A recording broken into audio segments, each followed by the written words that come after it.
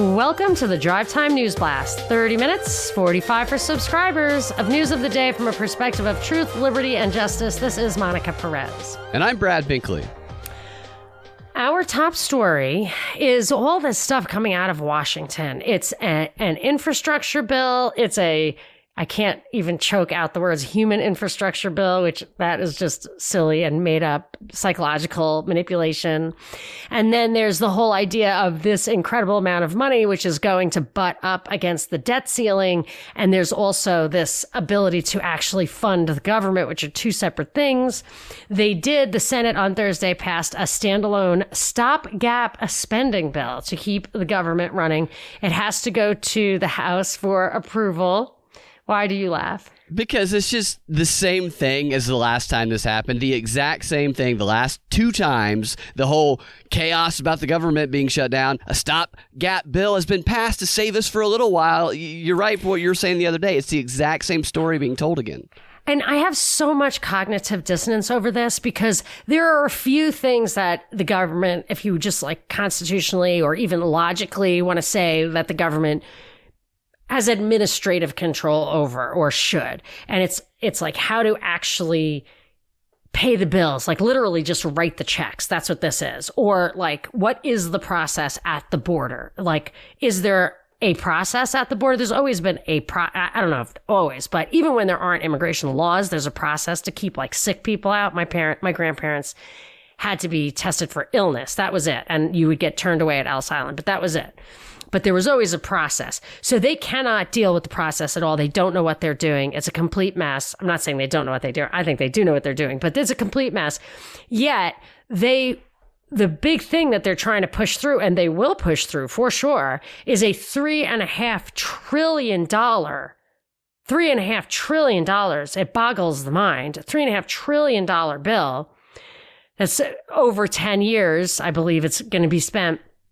That will fundamentally transform this country, or will be the last nail in the coffin of the fundamental transformation. I would like to read you like the 6 or 8 things that I know are in that bill, not in any kind of detail whatsoever, just headlines. I can barely stand it. And my guess is it's like a 2,500 page bill. So if I were to crack the code on it, it would be on page like 200 and 2022. You'd have to read the whole damn thing. So I'm not doing that. I'm going to read you the headlines off of like CBS. 2 free years of community college. That's a huge mistake. All you're going to do is have dropouts. Child care and universal pre-K. Of course, they want the parents, the moms, like a big push. Pelosi was talking about get moms to work. Cradle to career. Yeah. And it's not only about controlling the kids, making them dependent, pushing them into the careers and stuff that you want them to be in, controlling their minds, influencing them. It's also disconnecting them from their mothers and their families. And making Stalin's children. Yeah. And they want the mothers out in the workforce also because they want them to pay taxes. This is untaxed labor.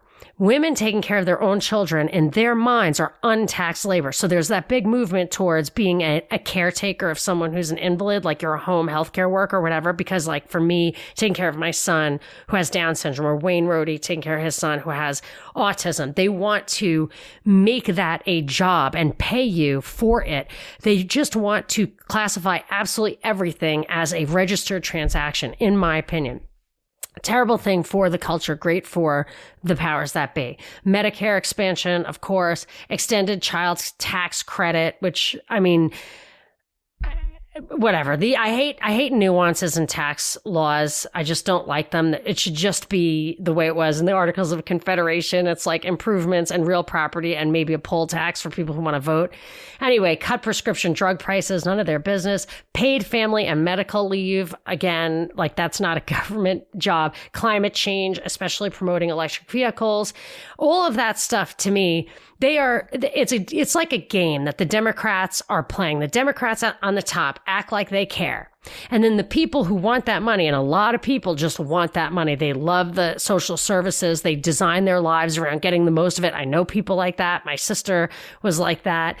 Then they play a little game like they need it. those are the two big movers here. Then there are the people who actually need it, like a lot of times immigrants and stuff. They really cannot, once you start putting a lot of minimum wage in and stuff, they can't even afford to shop at Walmart anymore. So they really need like a bus pass or whatever to get to their jobs. And then, but then there's the higher level of what's going on, which is the big T, they want to, this is funny, it's really flattened the curve. They want to take the middle class, the professional class, and get the money away from them because they would be empowered. They're wise. They want to save this country. They care about their kids. They probably have a foothold in the culture from generations back, or they wouldn't be as successful as they are because it takes some intergenerational knowledge. So then you take that, you take the money and resources away from them so they don't go all Ron Paul, and you give it to a kind of the less productive class. That you want to flatten the curve of the population to disempower the powerful and empower the kind of not yet ready to take the reins of leadership. That's what I think that's all about. And then, and the big T, they, if you go back even to Prouty's book about JFK, it opens with when they realized the English Empire, the Spanish Empire, whatever, when they realized that the earth was round, they knew they could conceptualize the size of the problem, and then they could start conquering the entire earth with mercantilism and everything else, or wars to open up every backwards place. And really they're doing that. And the last resource to totally conquer, in my opinion, is, and I think Alison McDowell inspired this line of thinking, is the resource of the human being. The human being is the most valuable natural resource. Just naked in the woods, not afraid, but empowered, naked. You've got thumbs, you've got everything. You don't, unlike oil where you need tools and machines to actually use it, the human being will make the tools it needs. This is a very powerful resource. It's the most powerful resource on earth. And it is the resource that is the most dangerous because it has the actual best tool of a human being is the mind. And that's why the way to subjugate is entirely, really entirely through the propaganda. The other stuff doesn't work. You can't just put chains around their necks. I mean, as Sir Tim said, like Haiti had a successful slave uprising. Like you physically cannot control the human being. You must control the human being with the mind. So I see this entire thing as a subjugation of humanity. That is how I see this crazy bill. And of course, as I said yesterday, it's really annoying because the people who are pushing this bill are saying, well, we're going to get anybody who isn't on board with this bill, we're going to get them on board by threatening Republicans with withholding consent for the actual infrastructure bill. It just pisses me off because everything that's in the actual infrastructure bill is no business of the federal government anyway. So Republicans should not be behind it. They weren't behind it under Obama. I lay this at Trump's feet, but that's the big package of what you're hearing in the actual headlines today. And there is a little tidbit about the taxes if you want to hear it, but first say something so I can breathe. They've just taken all of the agenda points for this far left progressive Great Reset idea or concept, and they've just reframe them as infrastructure and cram them in to this package that will ultimately lead to new smart infrastructure, the education thing, everything that has been put out from Klaus Schwab and those guys at the top, and they've used to get people who feel like they're oppressed to rally behind is just crammed into this bill. All Pelosi was saying today was Build Back Better. She was saying those words over and over again. But it's confusing, and you might be confused. There are two different bills. There's I was wondering which one. Yeah. So there's the $1.2 trillion infrastructure bill, which literally does have in it roads, bridges, broadband, environmental remediation, public transportation, water, and power. It is stuff that is, for the most part, categorized as infrastructure. It just has absolutely no business in government at all, much less the federal government. And I don't even like Eisenhower's interstate highways. I get why they're cool, but they also just facilitate the transportation of really cheap stuff from China into the absolute heartland of this country, when you would, without that subsidy, you would be able to buy American. Like, I don't like this stuff at all for practical reasons and also for ideological reasons. But that's just the actual infrastructure plan, which is being called like a Republican thing, but it shouldn't be. Then you have the 3.5 trillion. So it's 4.7 trillion altogether. The 3.5 trillion, they're calling it human infrastructure, but it's not. It's just complete social welfare, climate change, everything like that. It's total redistribution of wealth. And I'm 100% opposed to it. Couldn't be more opposed to it. I did want to tell you two other things, and then you can have the rest of the show. You ready? Yeah. Okay, the one thing is just some details about how they want to pay for the human infrastructure. I don't know why I'm calling it that. Build Back Better. I don't know what the hell to call it. The corporate tax rate would rise from 21 to 26%. Corporations don't pay taxes. It always gets completely passed through to the people who are buying stuff. So if Walmart's paying more taxes, it's the immigrant who is a hardworking guy who's going to pay for that. I don't care about a couple of extra bucks at Walmart, but people who are living hand to mouth do. Top income tax rate for Americans making over $400,000 would increase from 37% to 40%. Like I've said before, say it's a doctor, went to school till he was 30, 35, making 400 grand, 200 goes to the government for sure, especially if you're in New York or California where you can't even deduct the other taxes you're paying. So then you're down to 200 grand. You're working night and day. Your kids are going to private school. It's your house is $1 million, whatever. It's just, it is absolutely an attack on the middle class. Real rich people do not pay income taxes. The capital gains rate would go from 20 to 25%. You know, this is all double taxation to me because the capital gains is on, I don't know, stuff that you already paid the taxes on when you made the investment in the first place. But, okay, so here's another thing. This is a call to action that, Christine, who was on one of our Zoom calls, alerted us to. Apparently, one of the things that is in the hopper for a revamp of, or whatever, to try to be more creative at the IRS level is to have banks report to the IRS basically all activity, if I understand it correctly, in any account that has over $600 in it. And Christine's theory, and I think this was a good one, wow, that they anticipate there's going to be a massive kind of apartheid black market where people who can't get real jobs are going to work off the books. You know, apartheid, because of the vax apartheid, 20% of the people are probably not going to be able to work. So they want to start monitoring all the kind of off the books transactions, and they're only going to be able to, I mean, $600. Like I paid my babysitter more than that. I mean, maybe not in a week, but certainly in a month, and always in cash. And I wondered, I was like surprised that nobody ever flagged that I used to take $1,000 out at a time. And I would pay my babysitter. It's up to her. I told her to pay your taxes, do whatever, but I'm not doing the paperwork.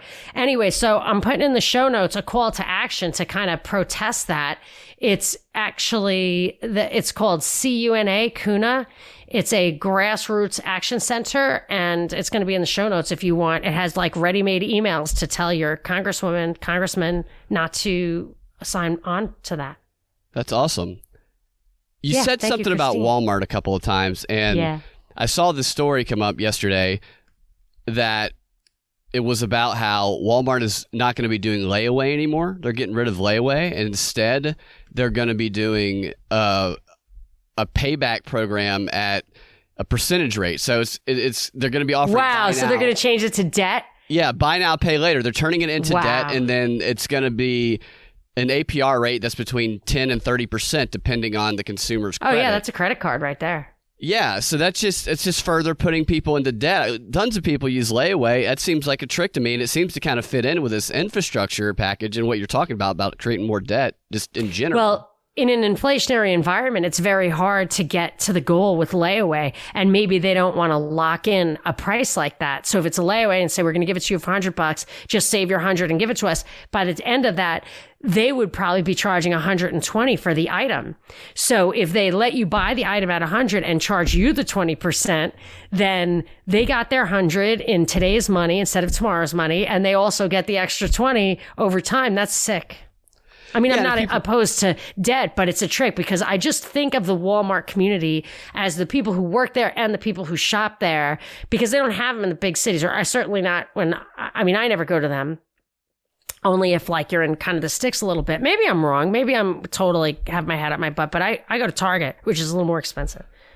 Target is a little bit more expensive. So, we've talked about how this is a big social experiment going on and about the data they're collecting and everything. Well, not that we really needed proof that that was true. It's pretty obvious. You can actually find studies that start to explore this. There are publications now coming out that are just openly admitting how the pandemic has enabled scientists, social scientists, to conduct live social experiments that reveal how men and women behave during the pandemic and the differences in their behavior and what this could mean for them moving forward. This particular study is from the scientists at the Complexity Science Hub in Vienna, Austria, and they say that the COVID quarantine allowed them to conduct a live social experiment that showed them how men and women react to different ways to this crisis that we're facing. And their experiment analyzed mobile data from 1.2 million Austrians during the first shutdown back in 2020 from February to June. They got the data from an internet service provider, so anonymous mobile data, and they observed people's social mobility behavior. And one of the researchers said that they were interested in the extent to which people supported the anti-COVID measures imposed by the government upon them, and that when they analyzed the data by gender, they found strong behavioral differences between men and women. Here's a couple of the things that they found. One of them is they found that women tend to follow the government's measures more closely than men in the crisis situation, while men are less likely to accept the restrictions in their movement, and that women are less likely to want to return to normal quickly. So men are more likely to go out and try and party and go to stores and be resistant, according to their study anyway. And women, on the other hand, are more likely to respond by spending more time on the phone. They said everybody spent more time on the phone because they were locked down, but that women spent more time talking to less people. So they communicated with less people for a longer period of time. And men also spent more time on the phone, and they spent twice as long talking to women as they did men, and women spent more time talking to women than they did talking to men. How they use that data, I don't know, but just having that data is going to be interesting to them. And the idea that they think that men break the rules more than women do, and women are more likely to accept the restrictions, according to them anyway. And this is Austria again. I have thought, they're just doing women and men, but I've thought that about how there's no secret that, like, the white male is the despised minority. It's not 51% of the people in this country are not white males, so it is a minority. They're the new despised minority, always beaten down. And I was trying to think of that. Is it payback? Is it because they suck? No, these guys, the big they don't care if you suck. They don't care if it's not fair. All they care about is their money, power. Really, whatever it is they care about, it's almost hard to believe it's as simple as money and power. I think for them, it may be a game they want to win. I really don't know. But why do they hit white men all the time? Of course, there's only one possible reason. White men are the threat. They're the threat for whatever reason. I don't know what the reason is, but maybe part of the reason is they resist. They want to go back. They're harder to mold. I really don't know. I also think that it has to do with the historical conflict, because you can point to racism in America as something that's kind of ingrained in people's just being. So Hitler did this with the Jewish people. I don't want to compare and say that's happening here. That's not what I'm saying, but I'm just using an example of what they do to try and destroy countries psychologically is they pick the divide amongst the citizens. It's going to be the easiest to exploit and then the easiest to demonize a group. And with Nazi Germany, the Jewish people, they had these long-standing kind of conflicts with the others, and it was easy for Hitler to blame the loss of World War I on them and pull upon those latent feelings. I think that's the more obvious thing that everybody points to, that it's like, well, you're just causing divide for the sake of divide. And what I'm trying to get to is why those particular groups. So why did he pick the Jews? Was it just that he hated them? Or was it because they were a threat? Because they were the easiest one to rally the other side behind. I get that. Yeah, I get that. You take the despised minority that you have and you exploit that. But I'm saying maybe the Jews were a threat to him because they wouldn't capitulate, or they were they had all the money or he wanted the money. Like, that's the other thing is like, of course, that would be the right group to pick because they were very prosperous in Germany. And I mean, I know a guy who's still there, who was a rich Jewish family from all that time. And he said they were actually most successful was in Germany. Like, it was surprising that would happen there. And maybe it's because if you're going to steal people's stuff, if you like art, you're going to pick the people with all the art and the stuff. You know, there are a lot of possible reasons. And in this case, I get why you would do it. But white men in particular, I think it's deeper than just the easiest target.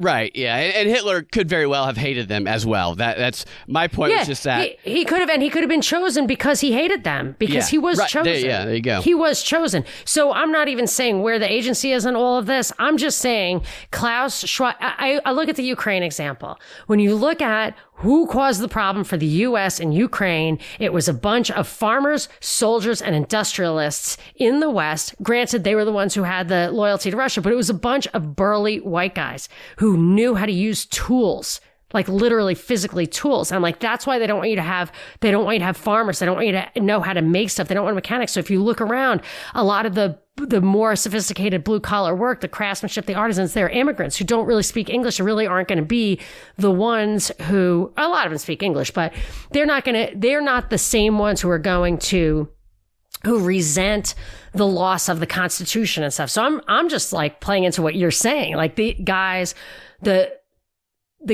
with the foundation in American heritage are the guy, if that's their touchstone, if that's their tether, and it's hard to move them away from that. If you take guys who came from Mexico and you want to make it more like Mexico. So that's why like this infrastructure plan, the human infrastructure plan is going to appeal to people who came from countries where that was normal. But your white guy who's going to say, well, I was raised, like me personally, I was raised by a guy who would say this stuff is totally unconstitutional and would die fighting for the Constitution, joined in to fight for the Constitution. So I think there's more to the cultural issue.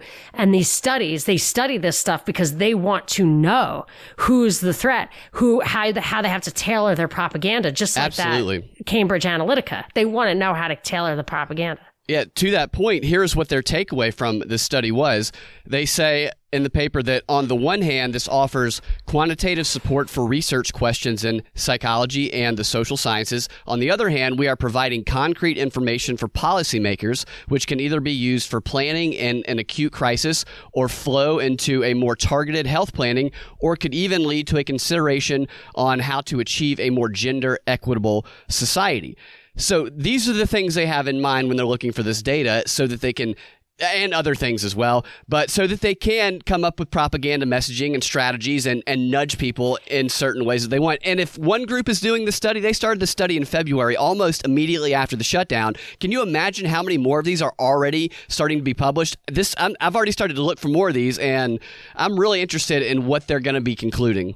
Many of them won't be published. I'm absolutely confident the psychological stuff 20 is years. Absolutely buried, yes. And gender equality it's much easier to push everybody down. That's this infrastructure thing. It's like pushing everybody down below the waterline, flattening that curve underneath the waterline so nobody can come up for air. So the equity thing is always going to make some people worse off and not always going to make anyone better off. And population decline has also been affected by lowering sperm counts and social media and the digital world. And there's predictions that by like 2064, it's going to drop drastically. And there is a scientist an environmental health scientist from the University of Massachusetts who has an explanation that he just published in the paper for these predictions of the decline in population.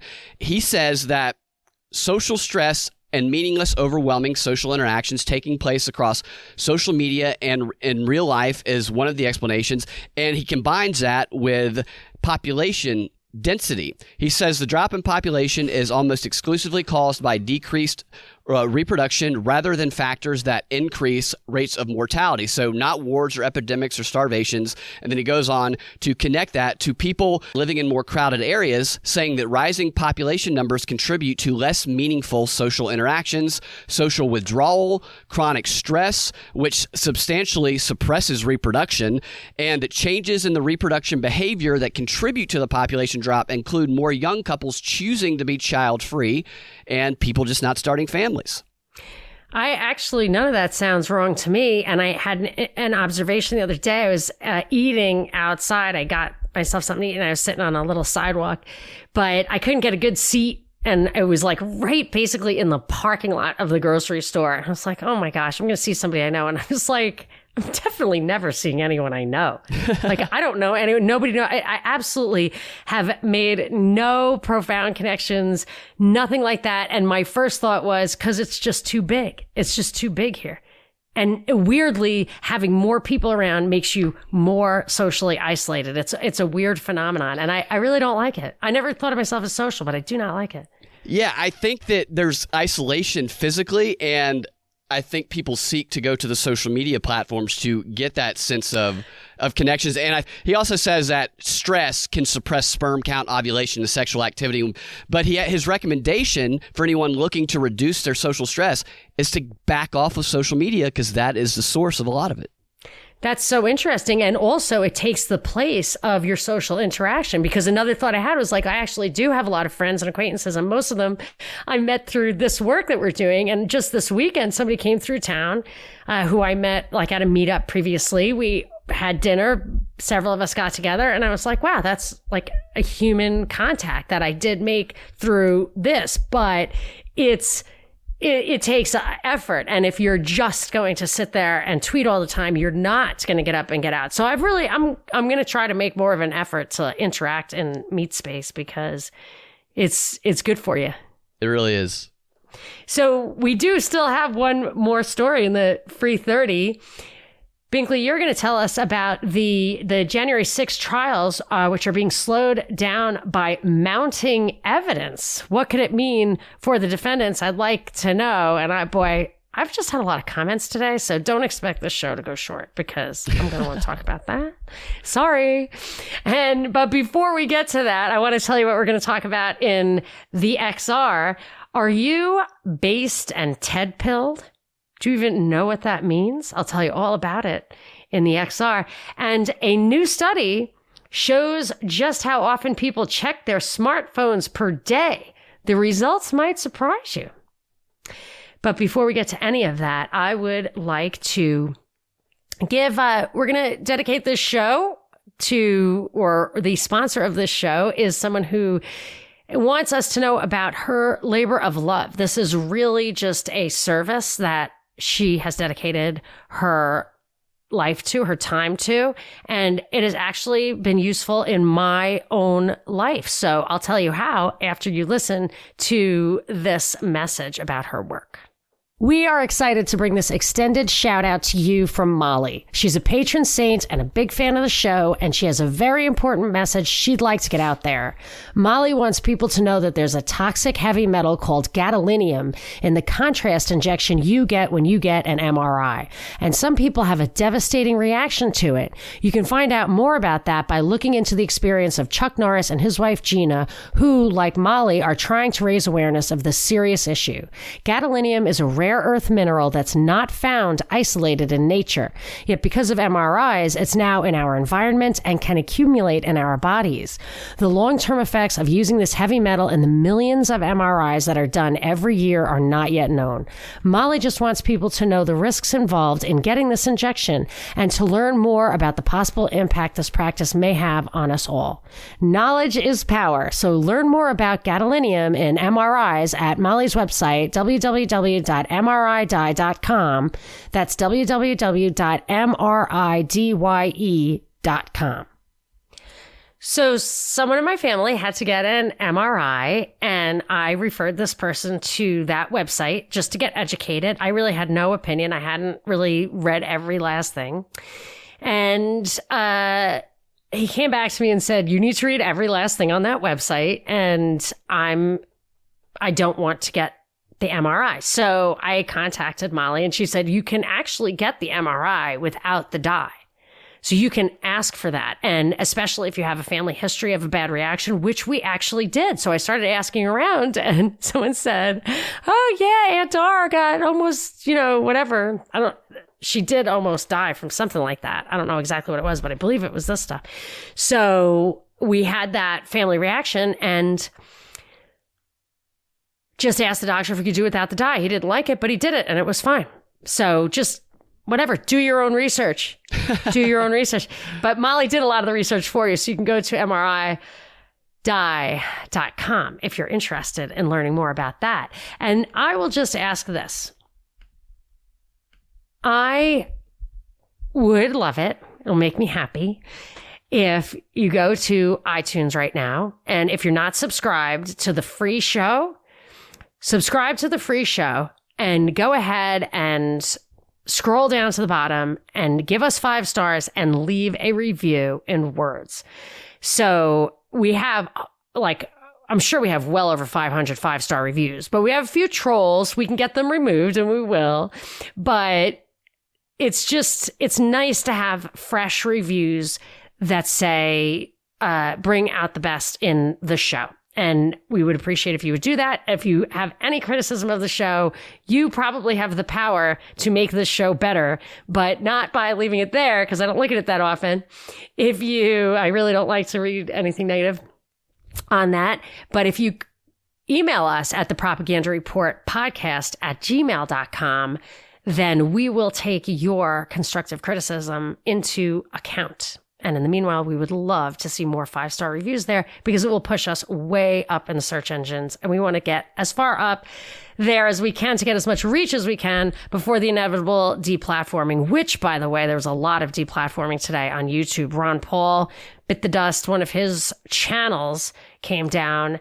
And really? I think, yes. And was it Mercola? I don't know. I thought he was gone for a while. But yeah, Children's Defense Fund, Robert Kennedy. People are getting hit hard on YouTube. I keep checking to see if we're still up there. And we are, but who knows how long it'll last. Yeah, it could be any day now. So, any day now, yeah, probably. So with that, on to the last big story of the Free 30.